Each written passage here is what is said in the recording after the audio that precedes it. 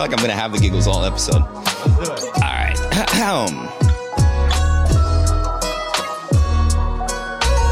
All right, you can turn it down. That's good. Thank you for my theme music there. Hello, and welcome to another episode of the Flipping Tables podcast. Now, before I introduce my guests, I just want to thank you for tuning in. So if you're new to the channel and you think like we're giving you value, I just want you to click this little button down below. You're going to hear this little bell icon. And if you like that sound, I want you to click this other button. It says subscribe. And now you get to hear notifications every single time we have an episode. Now, as you know, this podcast is all about limiting beliefs and flipping your perspective on life in general. And we've got a guest that's going to do just that. Joining us today is Teneshia Taylor. She's a powerhouse in the world of real estate and community investment. Teneshia is a strategist who transforms challenges into opportunities, advising property owners, companies, and nonprofit organizations on how to make the most of their resources. She's also an educator and a visionary, currently developing a project to boost the economic potential of South Florida's entrepreneurs and communities. Wow, that's a lot to say. In today's episode, we'll be diving into Teneshia's journey, her work, and her insights into overcoming challenges, seizing opportunities, and making a difference in the community. Whether you're a seasoned professional or a complete novice, there's something for everyone in this conversation. So without further ado, let's dive in and start flipping tables with Teneshia Taylor. Can we get a round of applause, please? That intro was brought to you by ChatGPT.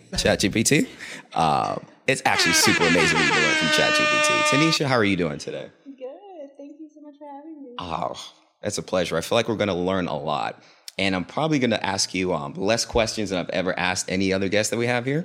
Because you have a unique gift of expanding on a single point, and you can go different places with it. So I'm going to start off with a simple question. When you meet up with someone for the first time, how do you introduce yourself? So that's a great question. Because I am changing that, actually. Changing it. I am. I initially introduced myself as a real estate consultant and entrepreneur. And while I love real estate. Yeah. I love real estate. I'm in love with being an entrepreneur. Okay. And I'm probably going to drop the real estate consultant because the entrepreneur title is so encompassing. So I'm actually finding a way to reintroduce myself because for a long time, I will share this with you. Absolutely. For a long time, I was locked into being a real estate broker. I sort of fell into real estate. So you did it on accident? Like, how did you fall into it? My background was commercial banking. I was a commercial underwriter I was an underwriter in a commercial real estate department, and said, I should move into entrepreneurship. Absolutely. I thought about it, was really scared to do it. And it was actually my mom that, my mom said, if you are going to cry about this job every day, then you should quit and come work with me. And my mom's a realtor. Easy transition. Well, I was actually upset that she said it to me because I really loved the work at the bank, but it wasn't a friendly environment. I felt I was going to quit. Gotcha. But I didn't want to quit because I wanted to be here and I liked the work. So 4 or 5 months later, I said, yeah, I think I'm going to do this. I initially thought that I was going to develop a real estate investment trust. I thought I would end up in real estate investments, maybe investment banking. And I said, but, brokerage is a great place to start, and it's the entrepreneurship. Okay, I gotcha. That I was drawn to. And I said, it's in real estate, so I can springboard from there. Gotcha. And I did that, and then I left the bank. After how long? Well, I was at the bank 2 years. Okay. Left. I was really young at the time. I might have been 20. I think I was 26. And then shortly thereafter, the market crashed. Gosh, such bad timing. Such bad time. I was like, I wasted my life, my degree. I was going, oh, Lord, what a bad decision. And as I sit here, it was the best thing that ever happened to me. In hindsight. It was the best decision, hands down, that I ever made. It wasn't easy. It's ebbs and flows, peaks and valleys. I don't regret it. There's some things that I did in my 20s, not the silly things. I was in a long-term relationship. I made a decision about school. I made decisions about other things that I'm like, that wasn't that great of a decision. This I thought was not a good decision, and it's the best decision I've ever made. I would not change a thing about it. Now, how long did it take you to realize that it was the best decision you ever made? Because I know when you're in the situation, like you were saying, it's probably thinking it's the craziest idea ever. Let me tell you how this played out. Okay. So the market crash was like, oh, so bad. I'm done. Like, this is, let me go and figure out another plan. Yeah. And at that time, couldn't get a job. Only job I could get was, I think, in North Dakota. Couldn't get a job. Forget banking at the time. Couldn't sell a house if I tried. It's such a bad. Oh man. And I said, you know what? I'm going to go back to school, and I'm going to put this whole thing behind me. And I actually ended up in another graduate program for accounting to get and I got a master's in accounting. And it was during that program, at the same time, I ended up getting a consult with a small business development center. And that's a story for another day. But I ended up getting a freelance contract as a technical writer. That's awesome. And then they didn't have anyone that could write financing proposals. And they didn't have anyone that was really good with numbers, and I was. So that turned into a financial consult. I was with them for 3 years through my graduate program. And I said, I'm going to sit for the CPA exam, and I'm going to move on with my life. And this will be just a memory.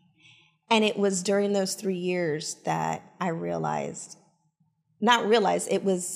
over those 3 years, I said, what if I just looked at it differently? Yeah. What if I tried something else? And I rewrote my entire business plan the first year of that grad program. And I said, okay, I might be able to pull this off. And then as I was writing financing proposals for other small businesses, I said, there's resources here. I said, here are other people who are succeeding and in the same place. So during that grad program, I completely turned my business around. And by the time I graduated, I won my first contract with a municipality. That is awesome. Give you a round of applause. That's how crazy. I have yet to see for the CPA exam all these years later. I plan because now it's a life goal. You didn't do it?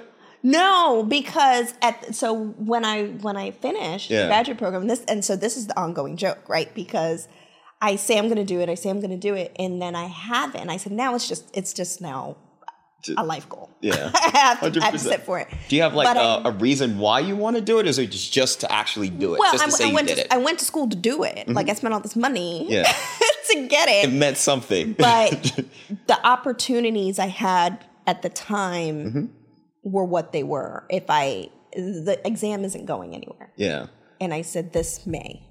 And that was a great run for like 4 years. I won contract after contract. I co-founded a nonprofit. I won $3 million in grant. Okay, she's saying all this really fast. Hold on. It was a good run. It was a really good run. But that was the first time I hit rock bottom. And the recession set a lot of people back in a number of ways. Maybe another conversation. Absolutely. But it was during that time when I was studying and just your mind is in a different place in college.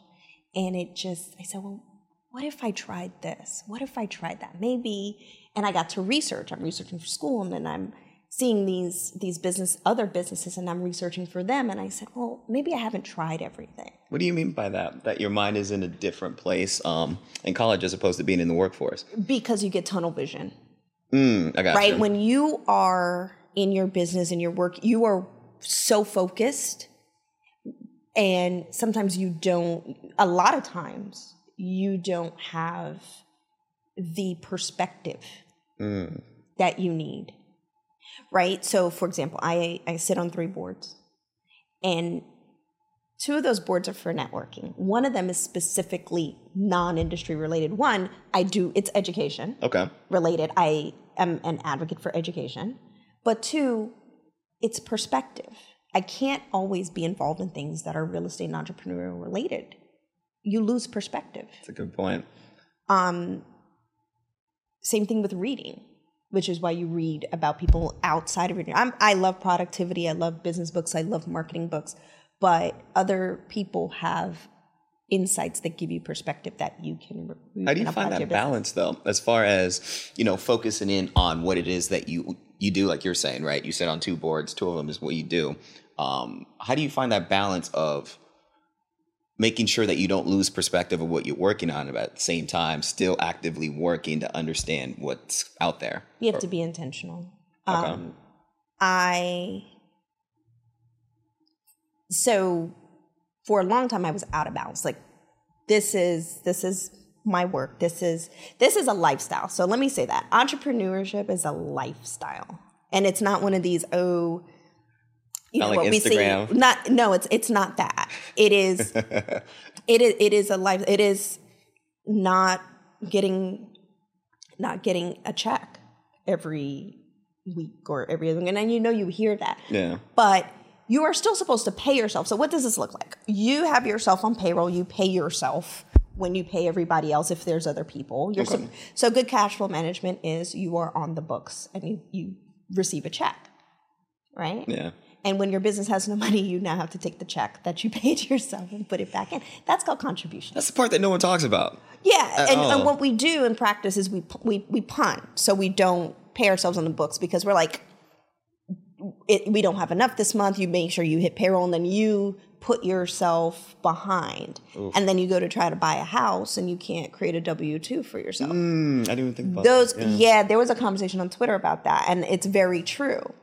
I fell into that, right? Not that you can't be a self-employed person and produce K-1s and income statements to qualify for financing. Yeah. It's not that. There are a lot of entrepreneurs that have the money, but underwriting is easier when you have a W-2. It just is. There's fewer questions because then they have to look at profit and loss. They have to look at your schedule. Is that just for housing or is that for everything else? Because I know a lot of people get, for example, like cars under their business or just buy things and put it under the business. Well, for housing, yes. If you want to get a mortgage and you are self-employed, how you pay yourself is important because they have to underwrite based on that. Now, you can qualify based on, if you're taking distributions and all of those things. That's, if the money's there, but it becomes more complicated. Gotcha. So you have entrepreneurs that have not paid themselves and then can't finance. That was part of the challenges with some of the PPP applications. Mm. They weren't paying themselves, and some of those funds, a lot of those funds were going towards payroll. So if you were not on payroll, right off the bat. Now you had K-1s, but there were businesses that were in, and if you're not drawing down as much, right, through your K, if you're not taking distributions. Yeah, I gotcha. Yeah. Or as much as you would if you were paying yourself, then you got less financing and PPP. So those are things that I learned along the way too. Yeah. No, it's rough because I know a bunch of entrepreneurs, and I could tell you for a fact they're not 100% as far as like on their books, myself included. Definitely not 100%. So to hear like a story like that, you could have actually used those funds if you just did what you're supposed to do. Yeah, and it's hard. And one of the, and I was told this before and was late in applying it.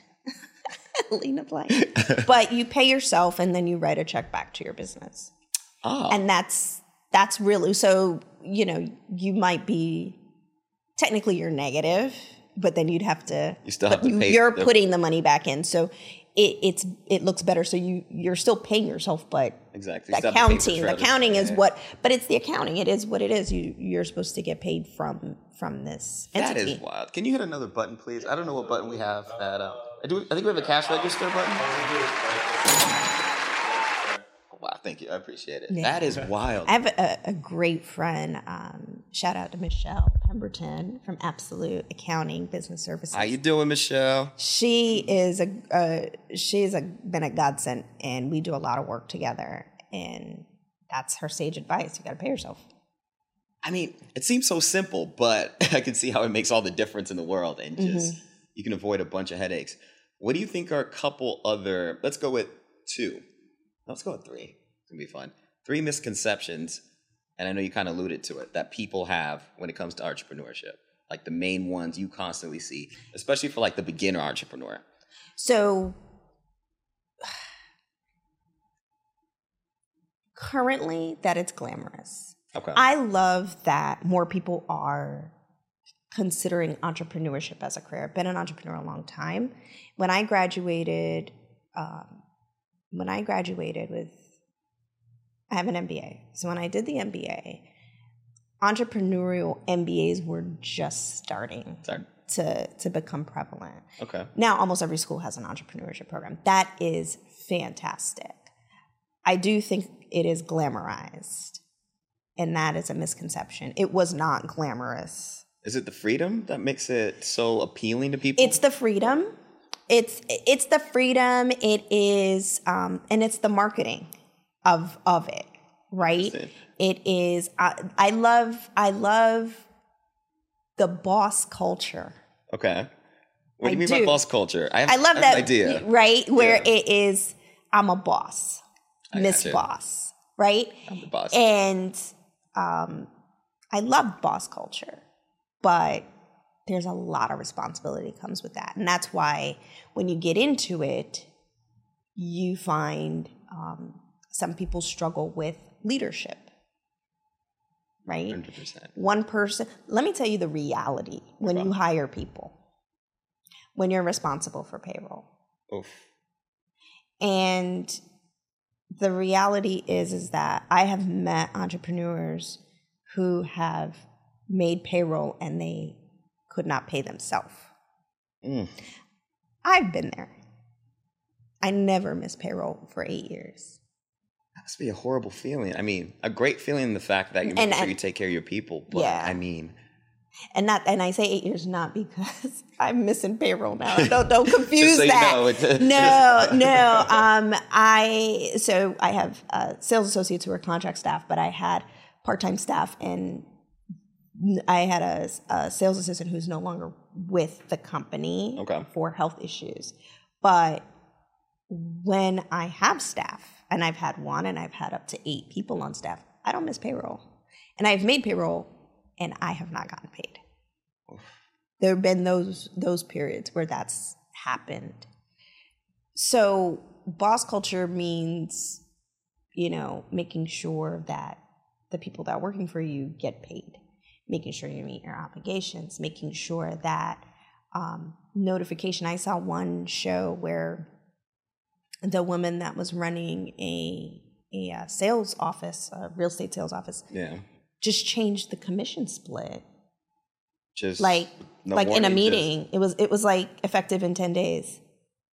That's horrible. That's somebody's income. So those things. So I think it's glamorized that you could just do what you want, and there's a cost. There's a cost to be the boss. 100%. Right? Yeah. I think that reality check that you can do most of what you want. You can do most of what you want. And paying your dues is part of that too. That was a hard lesson for me too. I thought I'm like one of the most impatient people you'll ever meet. No way, not you. Mm-hmm. I have a good cover, but I'm not that patient. I am tenacious. I can play the long game, but I'm really not patient. And this journey has been a test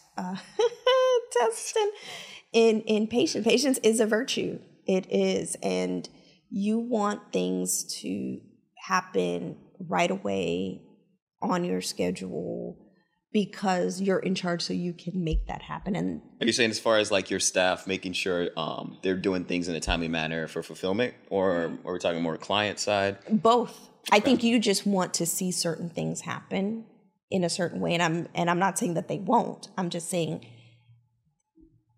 when they don't, right? We see some. I read something I'm on Twitter a lot, but I read something that someone said, that someone tweeted, and it was like, a lot of what's in social media are the successes, right? Yeah. And I mean, it was 3 years before I won my first grant. Doesn't sound like a long time, but I applied every year, and it wasn't the only, we won nothing for 3 years, right? Yeah.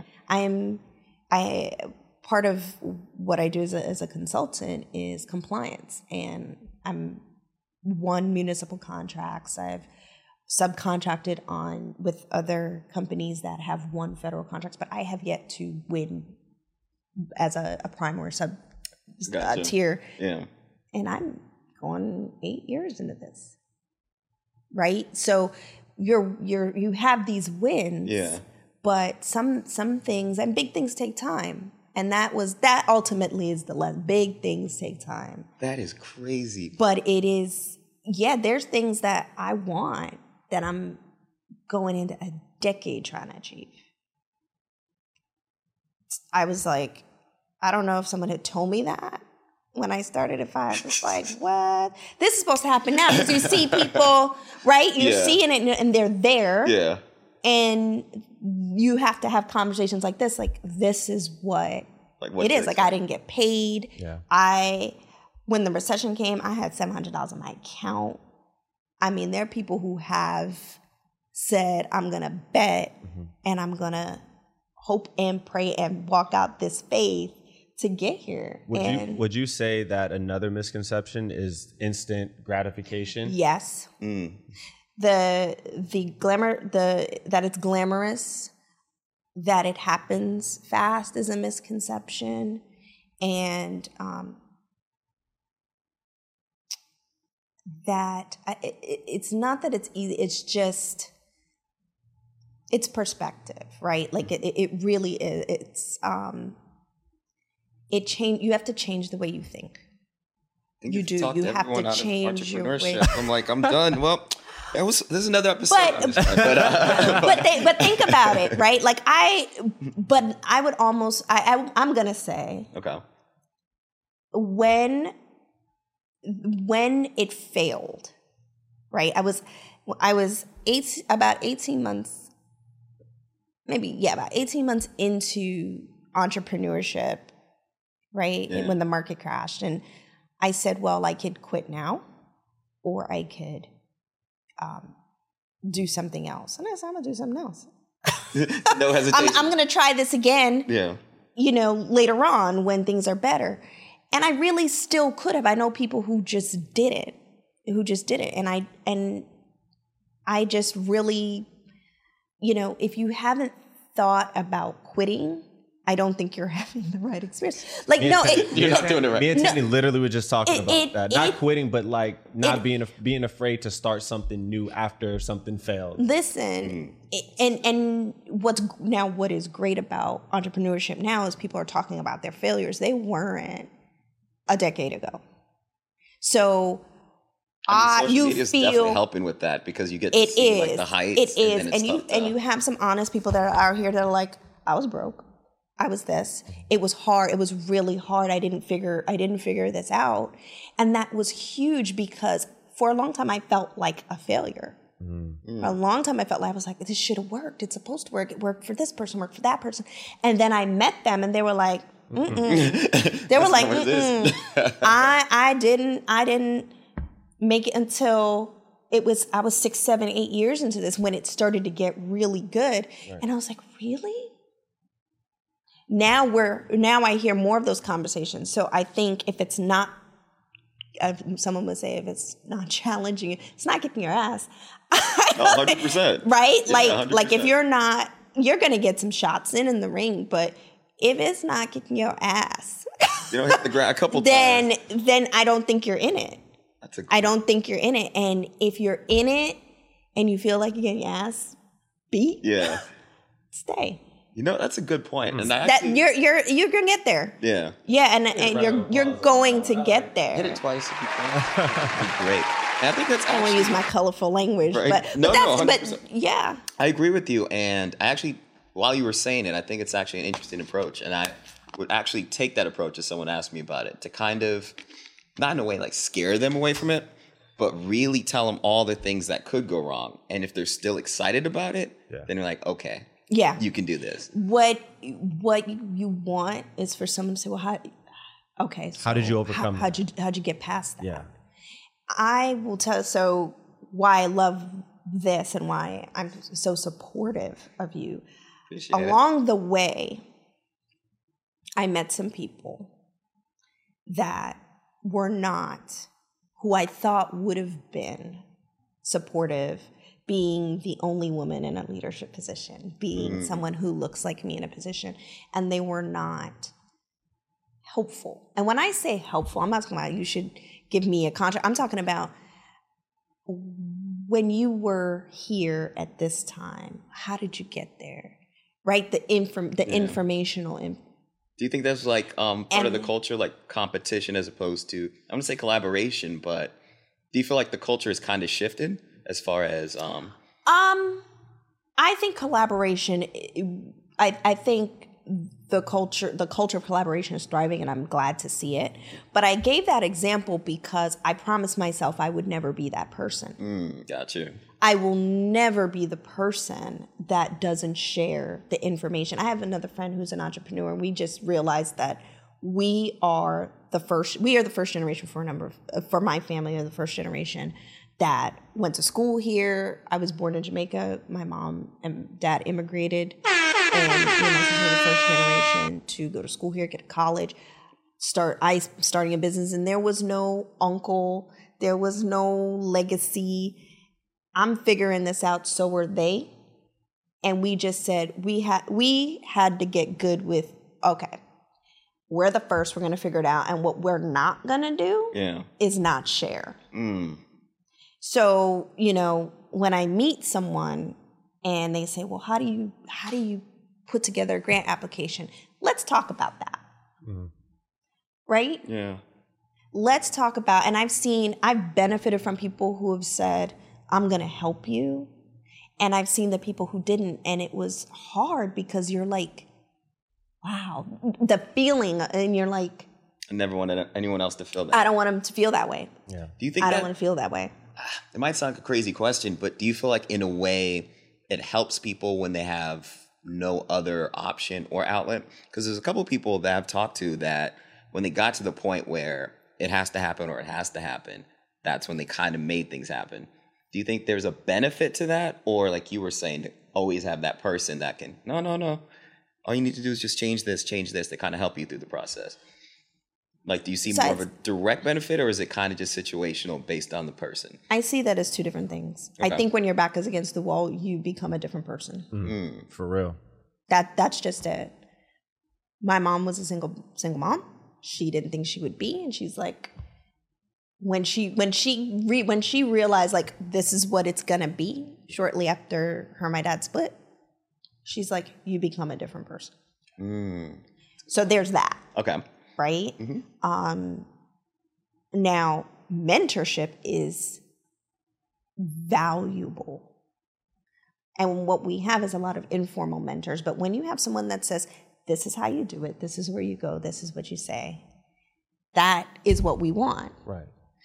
That's not what most of us get. And mentorship is like is a relationship. People have to connect.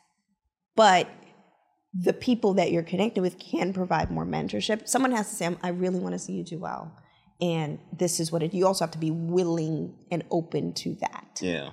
Right? So it really is a relationship, and we don't have enough real mentorship. What is, I think, equivalent is modeling. Okay. So people who have modeled what you want to do are the people that become your informal mentors. Right. Okay.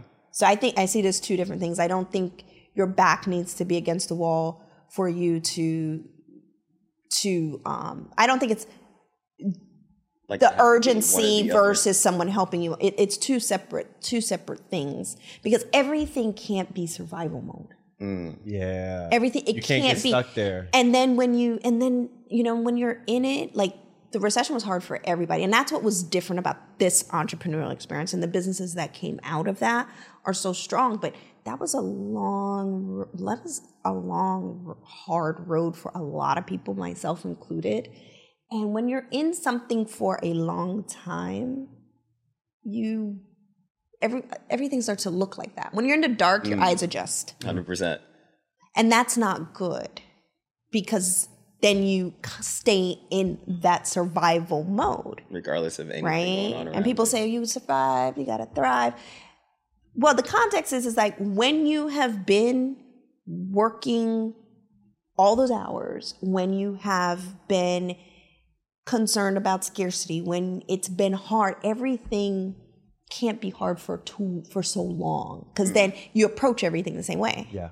Right? Because and that's the perspective, that you have a different mindset once you have made some money and now you got to grow. You got to think about growth, which is partly why you have so many people working in their business and not on their business, because for a long time and even now, I'm like, I remember when I didn't have any money. So it's hard for me to say no to opportunities. I've gotten better because I don't want to be without. You don't feel like you're missing out on an opportunity that you didn't have before. Because I had $700 and I was like, oh, we're gonna close. So this is it. Survival mode. I was like, you're 100% right, because I've heard it put a slightly different way. I don't know if you've heard of Myron Golden before. I took one of his courses, and the way he broke it down, or the biggest message I took from him was, there's two seasons essentially, like two main seasons in life, right? Focus and what's the other word? You know the other word. I told you the thing. It's focused and it's a C word. I'm gonna get it. Oh, balance. It's not a C word. It's balance. Threw me all the way off, Tanny. Right? I was just testing. See if you're paying attention. Focus and balance, right? So he was saying, when you're focused, you can't be balanced. So a lot of people try to find a balance in life when they should be focused to fix whatever. Let's say they're in a terrible situation, right? Situation like you were saying, $700, you need to find a way to make it happen. But when you finally get there, that's the time where he says you don't need to stay in that focus mode. You can be a little more balanced. Then when something's a little off, maybe my relationship's suffering, I need to focus on that. When you get that there, be balanced. When something's falling off, you focus. And when I heard it like that, I was like, it kind of makes sense. And it kind of goes to when you're in intense focus and people are telling you, you need more balance, or you're doing that too much. You kind of just have to block the noise. And I guess in a sense, just listen to your own voice. Like I can't figure out a better way to kind of self-gauge when to go in and out of those two, I guess, mindsets. You asked me what I think about that? So, so what comes to mind when I hear that, and I have not read Myron Golden, his books, but now I have to look that up. But what comes to mind is seed time and harvest time. 100%. And there's a time you should always be sowing seeds. Whether you recognize it or not, you are. Which is why how you treat people, how your energy, the energy you bring to things, you're always sowing seeds. It's not easy to manage that every day, but it is a daily thing. What am I bringing to this? What is the energy? Those are seeds. Who am I kind to? Who am I supporting? Who have I shown goodness to? All of those are seeds. Yeah. There's seed time and there's harvest time. And some of us are in harvest and some of us are sowing.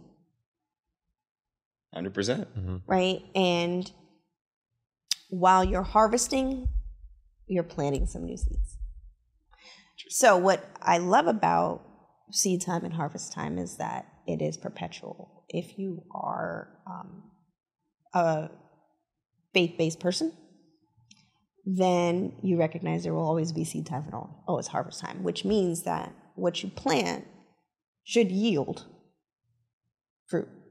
You should harvest from what you are planting. And I'm not just talking about money. If you sow goodness, you reap bitterness. You can't sow corn and reap carrots. So you have to sow what you want. And same thing in your business, right? You're constantly sowing and you're constantly harvesting. Some harvests are small, but you have to be harvesting something, which is why it's important to celebrate the small wins. Because out of small things come great things. Absolutely. And you take your small wins and you plant, and other things are coming. And there are seeds you are going to sow that you will not see. People are like, oh yeah, that's what. Listen, you're benefiting from seeds sown. And you want to be intentional about the seeds you sow that you will not see. Right? That's legacy.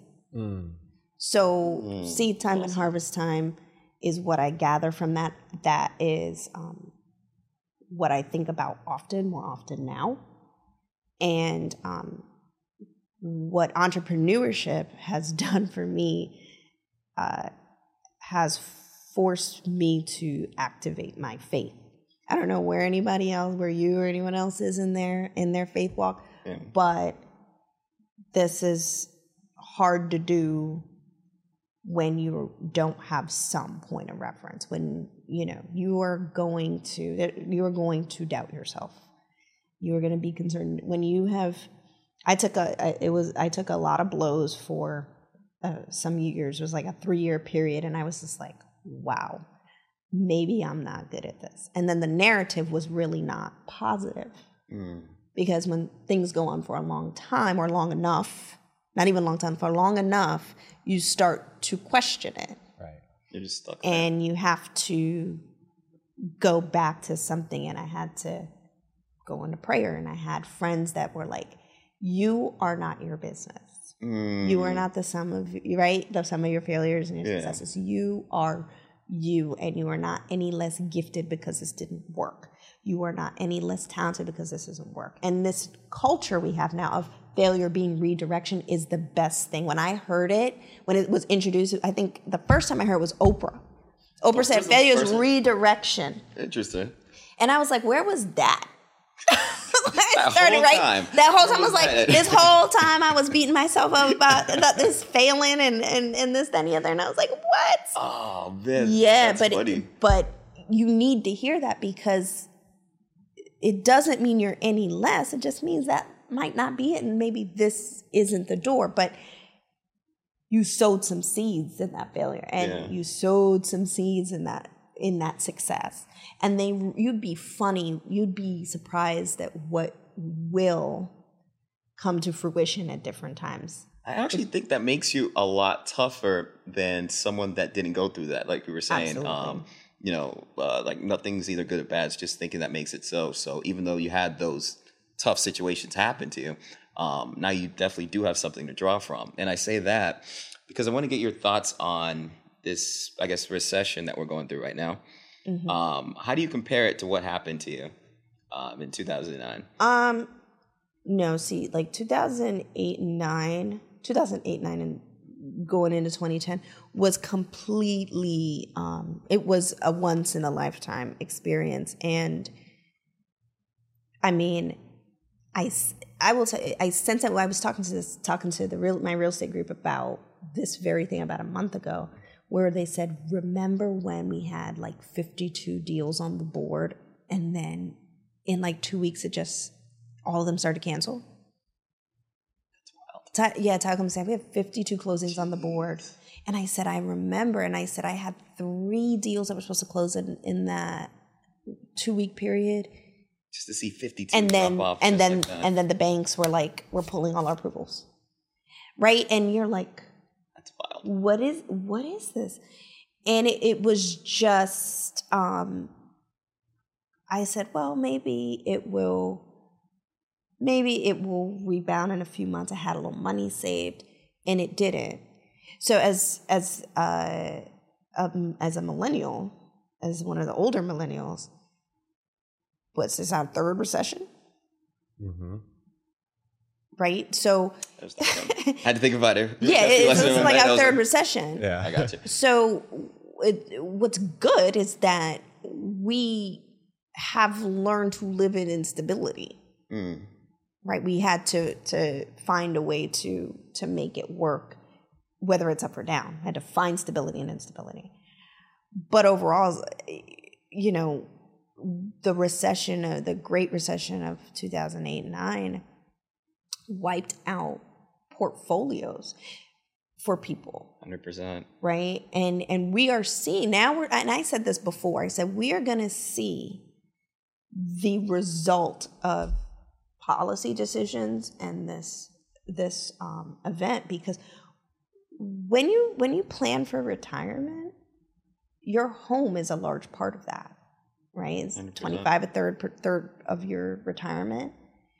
When you talk about people who lost their home, okay, so you lost your home, that potential for your retirement is gone. Yeah. When you lose your home in foreclosure or a short sale, you're credit impaired. You're locked out of the credit market for at least 3 years. If you foreclose, maybe 5. If you file bankruptcy, 7. Oh. So if you foreclosed in 2009, it was 2016. If you file bankruptcy in 2009, 2016 is when you could rebound. So all the deals in 2009, 10, 11, the pricing, the 70, 80,000, you could buy those unless you're buying cash. So here you are, credit impaired, coming out in a higher market, higher financing than what you probably had then. Or even if financing was favorable, you've lost 7 years, right? So now you have all of these people who are underfunded for retirement because some of them couldn't get back into market. Why? Because of supply. That's wild. I right? never thought about it like so that. Now you see the conversation, well, nobody's prepared for retirement. Duh. Right. Millennials are like, I can't afford to do things. Well, so what's going to happen to all the people who lost assets, are rebuilding, right? 7 years locked out. Now we're in a higher interest rate environment. We're not building more homes for purchase. In this area, we're building more homes for rent. Exactly. So exactly where are we going to build the retirement portfolio? What's going to anchor it? So, now you have the generation of Bitcoin and investment. Well, you got to, for your generation, you have to figure out what you're going to invest into so you're not destitute in your old age. But that's what the recession did. And I knew it because I was affected too. I was in real estate. Heavily invested in real estate. So now you look at all of that wealth that was wiped out, all of that equity that was wiped out. Because remember, they foreclosed on mortgages that were $250,000, say mortgage was $200,000, and then turned around and sold it for $70,000.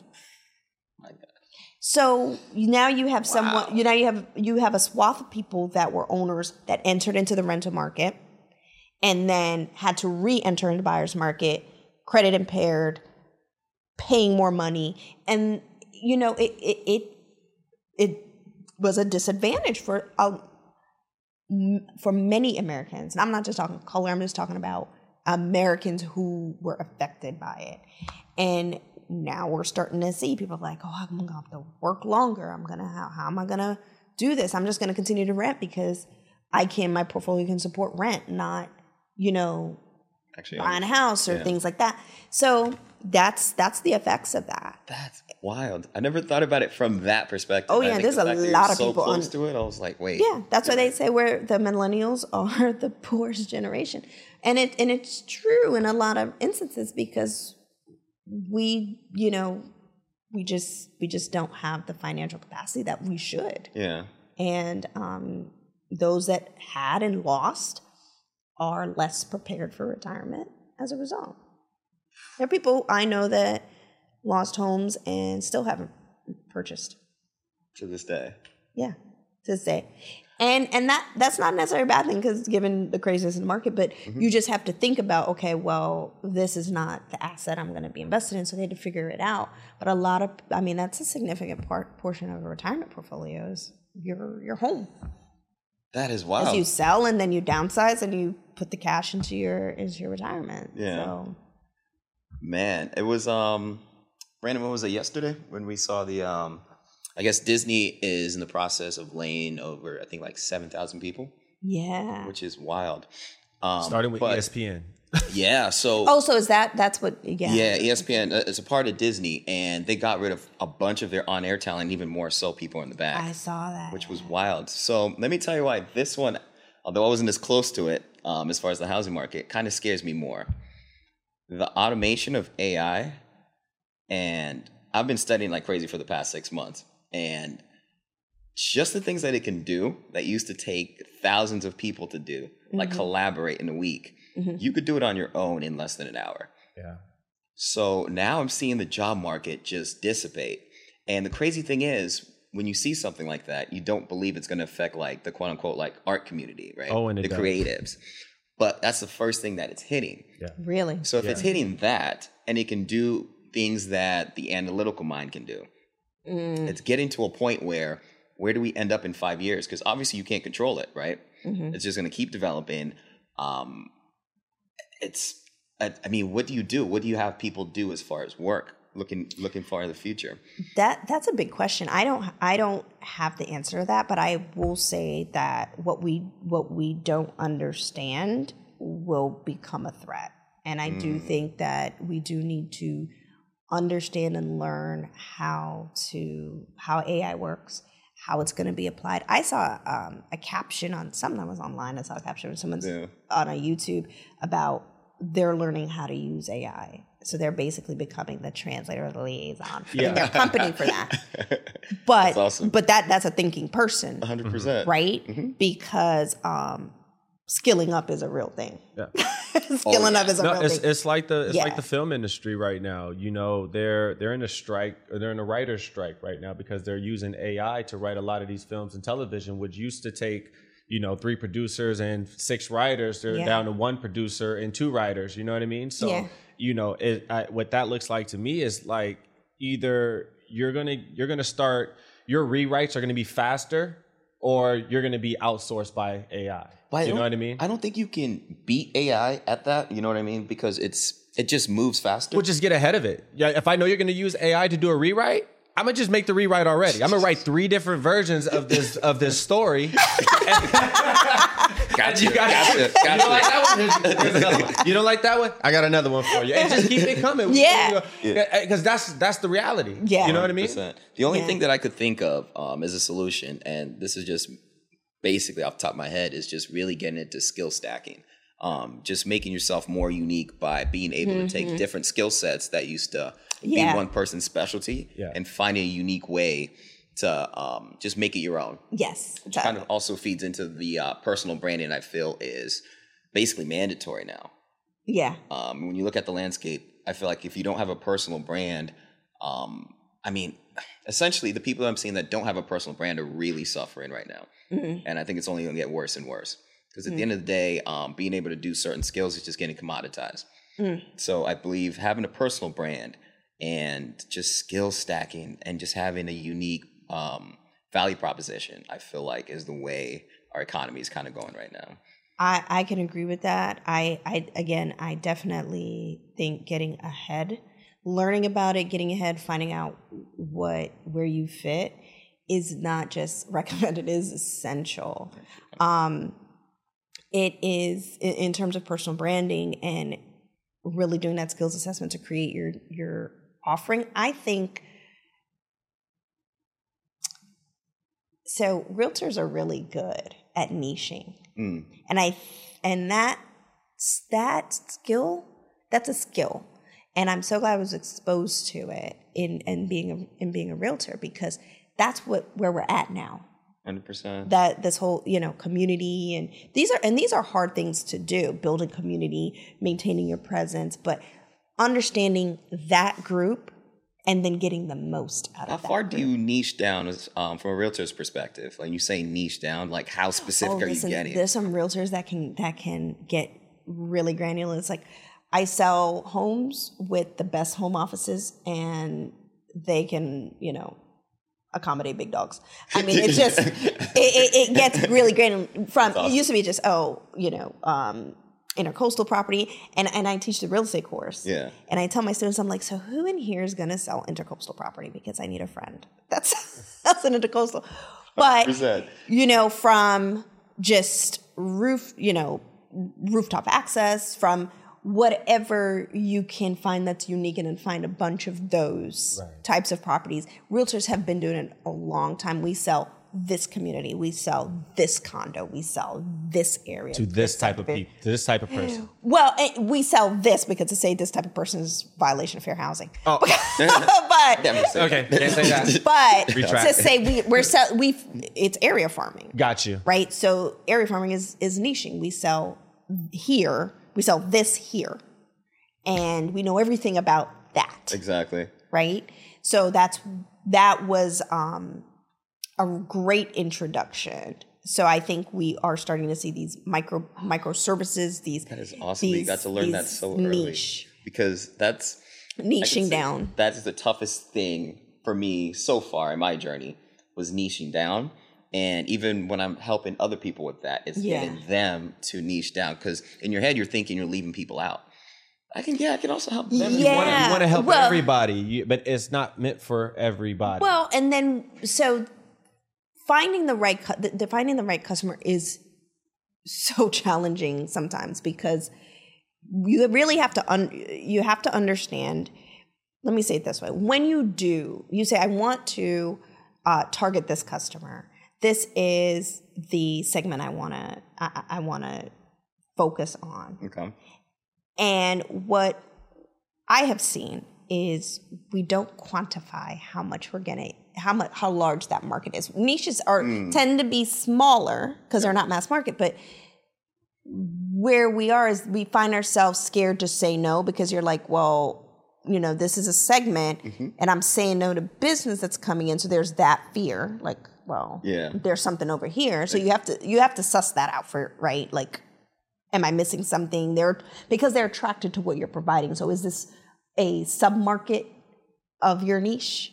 Exactly. You have to evaluate that. But then you have some niches that you have to say, well, I'm not going to make X amount from this group.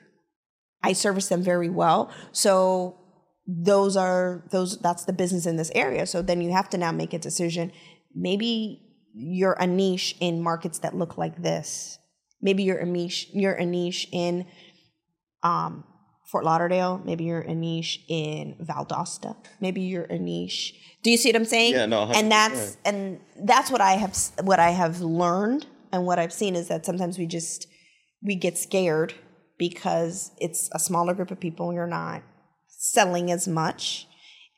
And then there's also, it just might not be enough people to get you to where you need to get to. So you have to then identify like where they are and broaden your territory. Have you read a book called Blue Oceans? I think it's Blue Oceans. I forget the author's name off the top of my head. But he's essentially just saying what you're saying as far as finding a market. But the main point that he had was that there's blue oceans and red oceans. And most people, or the majority of businesses out there, compete on red oceans. So everything's essentially commoditized. So you're just essentially competing on price. But when you find like a unique, sub-market and get really, really specific about it, you start to find your blue ocean that you're actually talking to. Yeah. And there's no competition there because you serve them in a particular way. Yeah. But like I said before, that was the hardest thing, and probably still is in anything I'm going to do in the future. Just being able to say no to business coming in. Especially when you're niching, it's tough because you're like, this is what we do. And what you do will attract others. But when I say no, it is, okay, how much resources are you going to put towards that segment? So you really have to find out, like, are they my customer coming from elsewhere, or is this product being used, or product or service providing value in a way I haven't seen? So you have to really investigate how your product and service are being used, why people outside of what you targeted are coming, right? 100%. Yeah, so you're constantly... It's a lot of evaluation. Constantly. Man. And as an entrepreneur, which is why the freelancer community and the creative community is so, to me, is so dynamic, is because you are constantly skilling up and retooling. You can't be complacent. No chance. Yeah. Right? Like 100%. you have to know it. You have to be sensitive to it. They call it agile, right? Yeah. And that's what's great about being a small team is the agility. We're able to do things more quickly. We're able to make pivots. We also see trends more quickly. We're like, what is this about? What is that about? Right? Yeah. Here's a fun fact about me is that I got into affordable housing during the recession because it was the only thing I could sell. FHA and VA insured loans were the only game in town. Well, actually, FHA insured, VA guaranteed loans were the only things like that, only financing you could get. And that's how I ended up surviving. And then down payment assistance was available. And I cobbled together some really great deals for home buyers during that time. And that's how I was introduced to housing programs. And I said, wow, this is something we should be doing more of. We should be investing in. And how do I work with these organizations? That's how I fell into real estate. That is interesting. That's really how I fell into it. And I think you said something before. Do you think it's almost advantageous to be a small business at this point in time as opposed to being a larger business? Because before it almost seemed, it was the fact that larger businesses had more resources. Yeah. But it almost seems like now the playing field is being just completely level, just evening. It is. I think, I don't know if it's, they have their advantages, right? I think being a small business in being agile is an advantage. I cannot discount capacity. And I had this conversation on Monday about capacity. Okay. What was the conversation? How hard it is to build capacity. And larger organizations, you can't sleep on resources are important.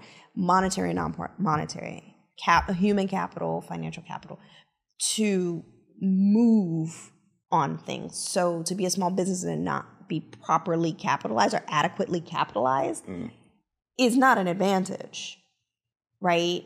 If you are a small business that can move on opportunities because you have capacity, that's an advantage. That is interesting. I feel like there's the way you describe it seems like there's a perfect midway point there. Let me describe it to you this way. There are a lot of small businesses, when you hear about access to capital, financial capacity, a lot of small businesses struggled to get financing and therefore struggle to grow, because if you only have working capital enough to manage 2 contracts, then you're not going to grow as fast. 100%. Right? Which is why payment terms were important, and we had that. You hear that all the time. I got to pay it in 30 days. I got to pay, because that's your working capital. But if you only have the resources to mobilize on 2 opportunities, you have to say no, lest you risk 100%. Right? Yeah. Your failure, your reputation, or find yourself in a lawsuit because you can't perform. But a capitalized business grows faster because if they have patient capital that's not debt, right? Yeah. Equity. When you hear about these companies that have, and I'm not talking about these huge tech startups. I'm talking about, you get $100,000 in equity investment, and now you can hire. Now you can do more. That's the advantage. That's financial. The effect of financial capacity. That kind of feels like it could go backwards a little bit, I guess, this day and age, in the fact that when you're not agile like that, right? Let's say you can fulfill and grow, but if something is happening, it takes so long for you to be able to pivot, and you have all this fulfillment that you have to take care of. Well, so if you can't fulfill, you can't grow. That's a really, really bad place to be, because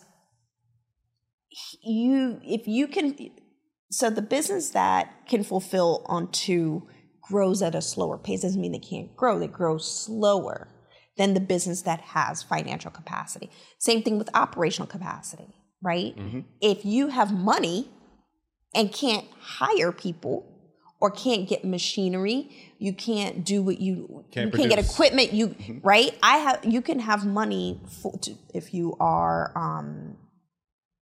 transporting. You lease trucks and you're transporting goods.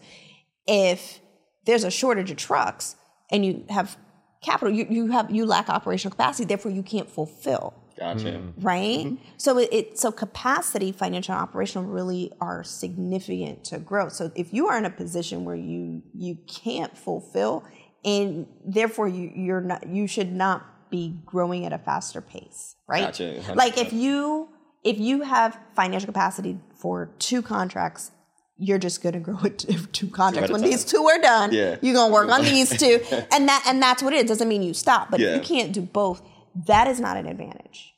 That makes sense, yeah. And identifying your operational and financial limitations so you can create capacity is hard. That was the conversation on money.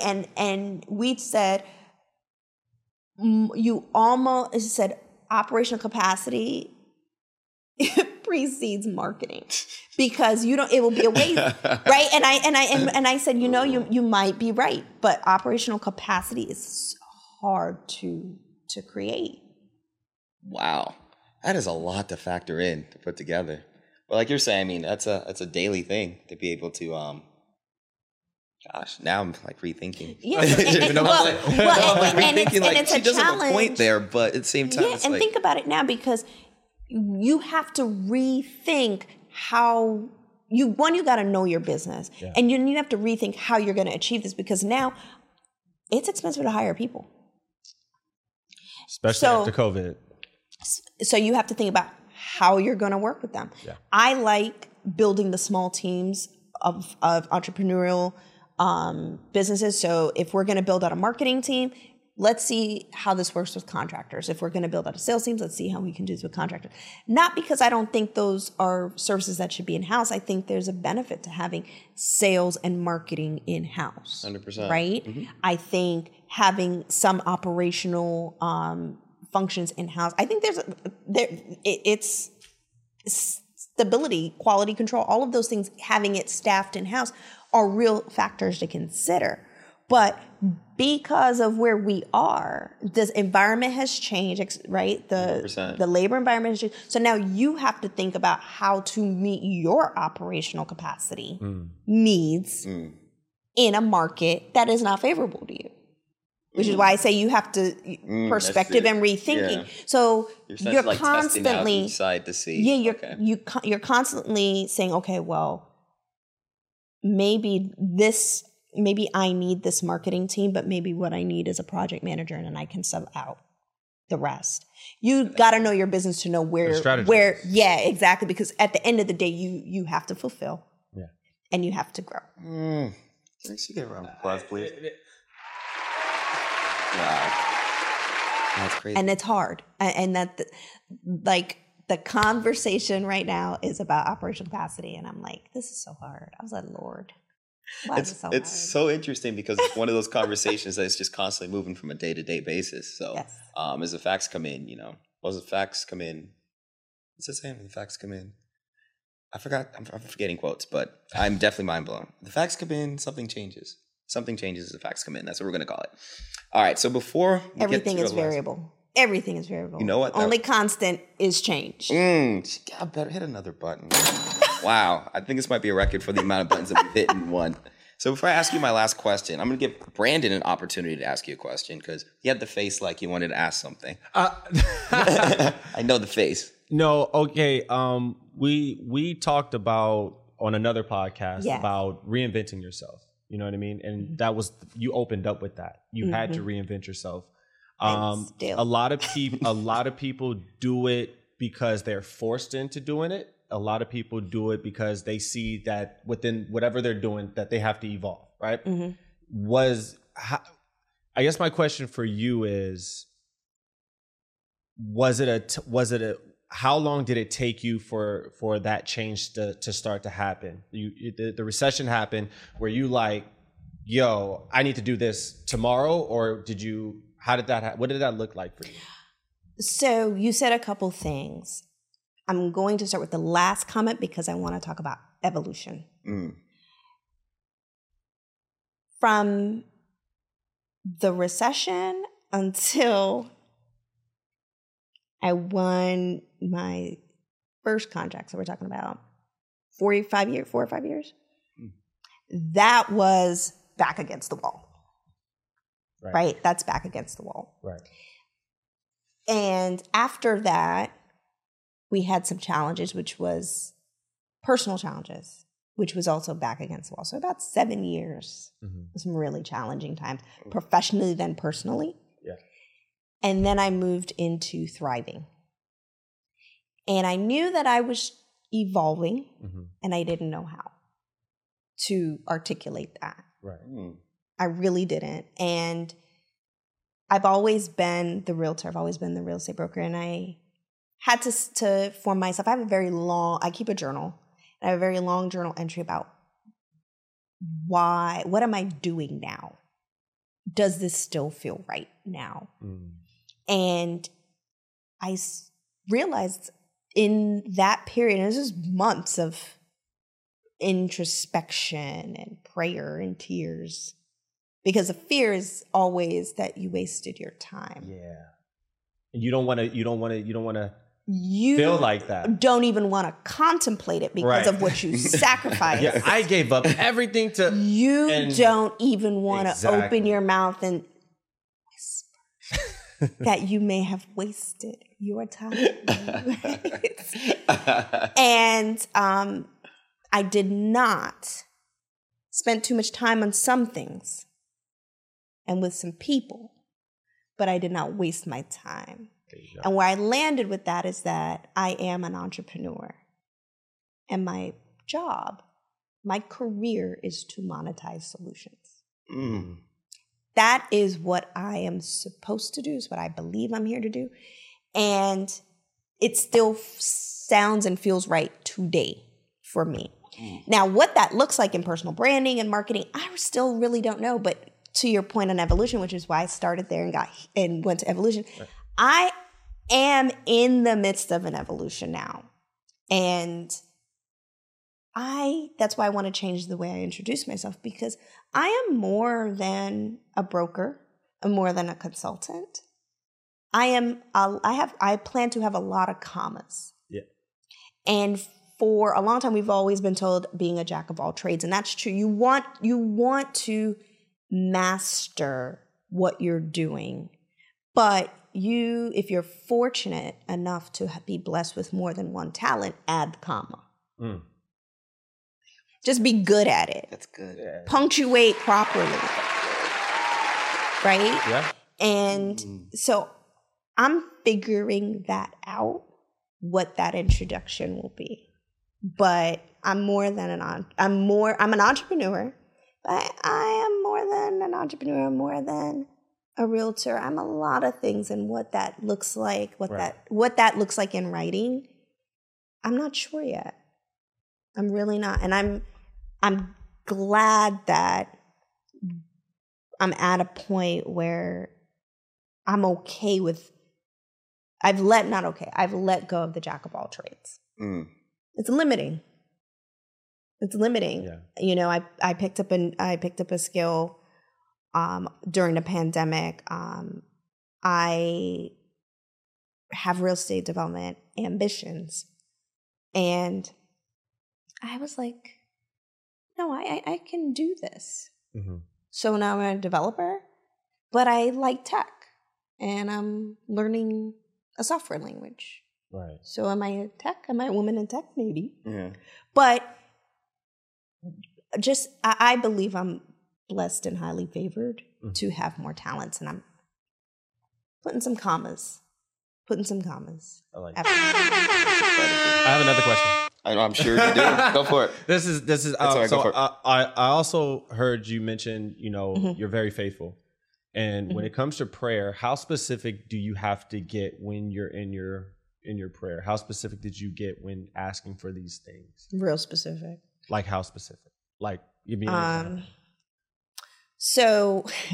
I'm sorry. It's like how specific. So like you say, 1050 like right now, or like. So my journal is a form of prayer. And as I sit here right now, I'm like, I don't pray enough, because I'm constantly talking to God. People are like, oh, you're just talking a lot. No, I'm having a conversation. How do you define prayer? Out of curiosity. So there's prayer where you are just on bended knee and you pray. There's that. Mm-hmm. I do that. I am in constant communication. I'm constantly, Lord, is this what it is? Or, you just stop and you just have that moment. And I count that as prayer. And I count my journal as prayer because I get very honest in my journal. And it gets granular. It gets granular to the fear that, did I waste my time? I'll share this statement with you from my journal from that very, back in 2018, where I said, am I still in this business? Because if I were to let it go, then I would have admitted that I failed at it. There's some things going on at that time. And I said, if I stop doing this, then it wasn't worth it. So do you keep doing what you've been doing because you're scared that then that means you didn't do any, it didn't work? And that was the wrong perspective. Right.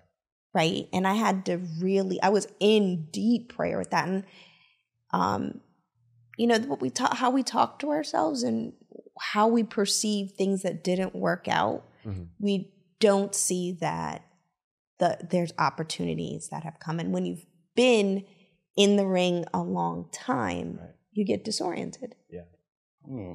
You do. When you've been punched punched a couple times, you're disoriented. And you forget who you are. You forget what has happened in your life. Right. Right? Like, wherever you are in your faith, I'm here because God said so. There you go. A lot of people didn't get the PPP loan. Businesses that made more money than me, that have been more established, people that I had a relationship, didn't get it, went out of business. I got it. Twice. I'm here for a reason. There you go. And that, I have to remind myself of those things. Also, the people you have to talk to you like that. You need people who are for you, whether it fails, whether it succeeds, people that are like, no, you are this. And when you start talking like that, I'm going to remind you. And you don't need a lot of them. I have 3. I have Tanny. Tanny. And that's all you need. No, Tanny. We're circa a year ago, right? Yeah. And Tanny's like, dude, I'm gonna be at your book signing, and just shout me out. Just make sure that you shout me out wherever you get to where you're going. And I used to think about like, Tanny, I don't know what the hell you're talking about. Coming full circle, a lot of things that we talked about are starting to come into fruition, and we're starting to implement plans to make these things come true. Yeah. You know what I mean? It took a lot of prayer, took a lot of refocus. Yeah. That's the reason why I asked you, how specific did you get? I used to very specific. And I used to be the type of person like, God, just help me get through the day. And I'm just like, that's good. And I felt like that's a start by opening a conversation with, your higher power. But, in more recent times, I've gotten a lot more specific in what I want, what I need, what I want to happen for other people, for the people around me, for my family, my friends. So, what you're saying right now makes 100% sense. And I'm glad that you shared that with me. And I will also share that when you open the conversation, Lord, get me through this day. That's enough. That's more than that's enough, because there have been some days where you're like, today I'm going to quit. For a while, I was like, I quit every day, but I get up and I do it again the next day. Yeah. Right? Yeah. Because it was hard. I get that. Every day I make the decision to keep going. And that's what it is. Yeah. And that's what it is. And, I always recommend the journal, because I have gone back and read some of those things, and I'm like, no, yes, I remember that. It speaks to you. Yeah.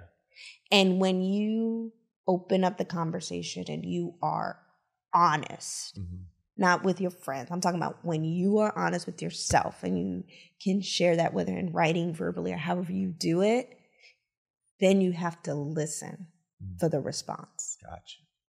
That was the thing, because there's some days like between 10 and noon is a time that I have calls and, do business development and all of that. And there's sometimes some days when I'm just like, I spend an hour just rereading my journal. My spirit just leads me there. And the distress, but then the hope, and then when it was like the gratitude for things that happened. And then what I have in some of the entries, I didn't even state what happened. I was just happy. Right. I was like, Lord, thank you for doing that thing. And I was like, what was that thing? What was that thing? Right. You just went there and wrote it. Thank you. Yes, right. And it helped me, and it still helps me. And it definitely, I couldn't do this. I've grown the most spiritually. And maybe big things take time, and because it hasn't happened yet doesn't mean it won't. Right. And I'm learning that maybe it hasn't happened yet because the Spirit is working some things out in you. Right. Right. Yeah. And that could be understanding what you're going to do with the money. I recently learned some things about legal structures and investment that I'm like, man, I'm glad I knew that now. Right. So when you and maybe if I had it, so maybe it's working you out too. Not everything is about the dollar. That was another lesson too. Right. Maybe some things are just being worked out, and I definitely don't think I could have done it without the prayer. I had some incredible people. I have some really good friends. I don't have a lot of people that that are like in my inner circle. Right. But if you have one, you're all right. I have about 5. Yeah. I got 4, but 10. And that's a blessing. People that are like, no, you're gonna get there. Yeah. That they believe in you more than you believe in yourself sometimes. Mm-hmm. They're like, I had no doubt. I had one friend, I was like, I have no doubt in you that you're gonna do this. And she said that years ago. And she's like, and I told you you're gonna do it. And just like how you can have faith in people and that's you passing that along. Like you can see, I'm like, I know you're gonna do it, but because they're in that, and they're consumed by the prospect of what if it doesn't work? What if I made that mistake? And you bear that on your own because you know what's going on, and you can't share that with everybody. And it becomes a lot. Yeah. It becomes a lot. And I just don't think I could have done it without the absolute recognition that the Spirit has sustained me. I don't think so. Wow, that's deep. It's funny because the last question I was going to ask you was a word of wisdom for people, but I feel like you just dropped a couple words of wisdom. Yeah. I'm still going to ask it anyway. But before that, I want to ask one more question before. So I guess this would be the second to last. When does the book come out? I don't know. So I feel like every time I see you, I'm going to keep asking you that question. You should. I maybe there's something in the journal. There's something in the journal that I should be writing about. That's a good question. Okay. That's all right. Maybe a speaking tour. Maybe a speaking tour. I don't know. Okay, we'll see. I was waiting for it. I was like, okay, we'll see. Give us an excuse to bring her back and ask her the same question again. On behalf of all of us here and everyone listening, we just want to thank you for coming out. I mean, you dropped so many gems, and absolutely, I know for a fact, and I'm sure Brandon does, this conversation is going to impact a lot of people. 100%. I hope so. This has been great. Again, I'm so proud of you guys, and I do not want to be stingy with the information. Round of applause, please. Yep. Hit a couple buttons. Whatever it is, I am here to pay it forward and help people who just need it. It's so funny that how one small thing can just change. You're like, oh, was it a comma? Like if you're ever in Excel, you're like, why is it not calculating? Right. And then you're like, because you missed the parentheses. You're like, what? It was a parentheses? I can't stand Excel. I hope. I hate Excel. I hope it's that one thing. So I was like, was that? Thank you, Teneshia. That is so true.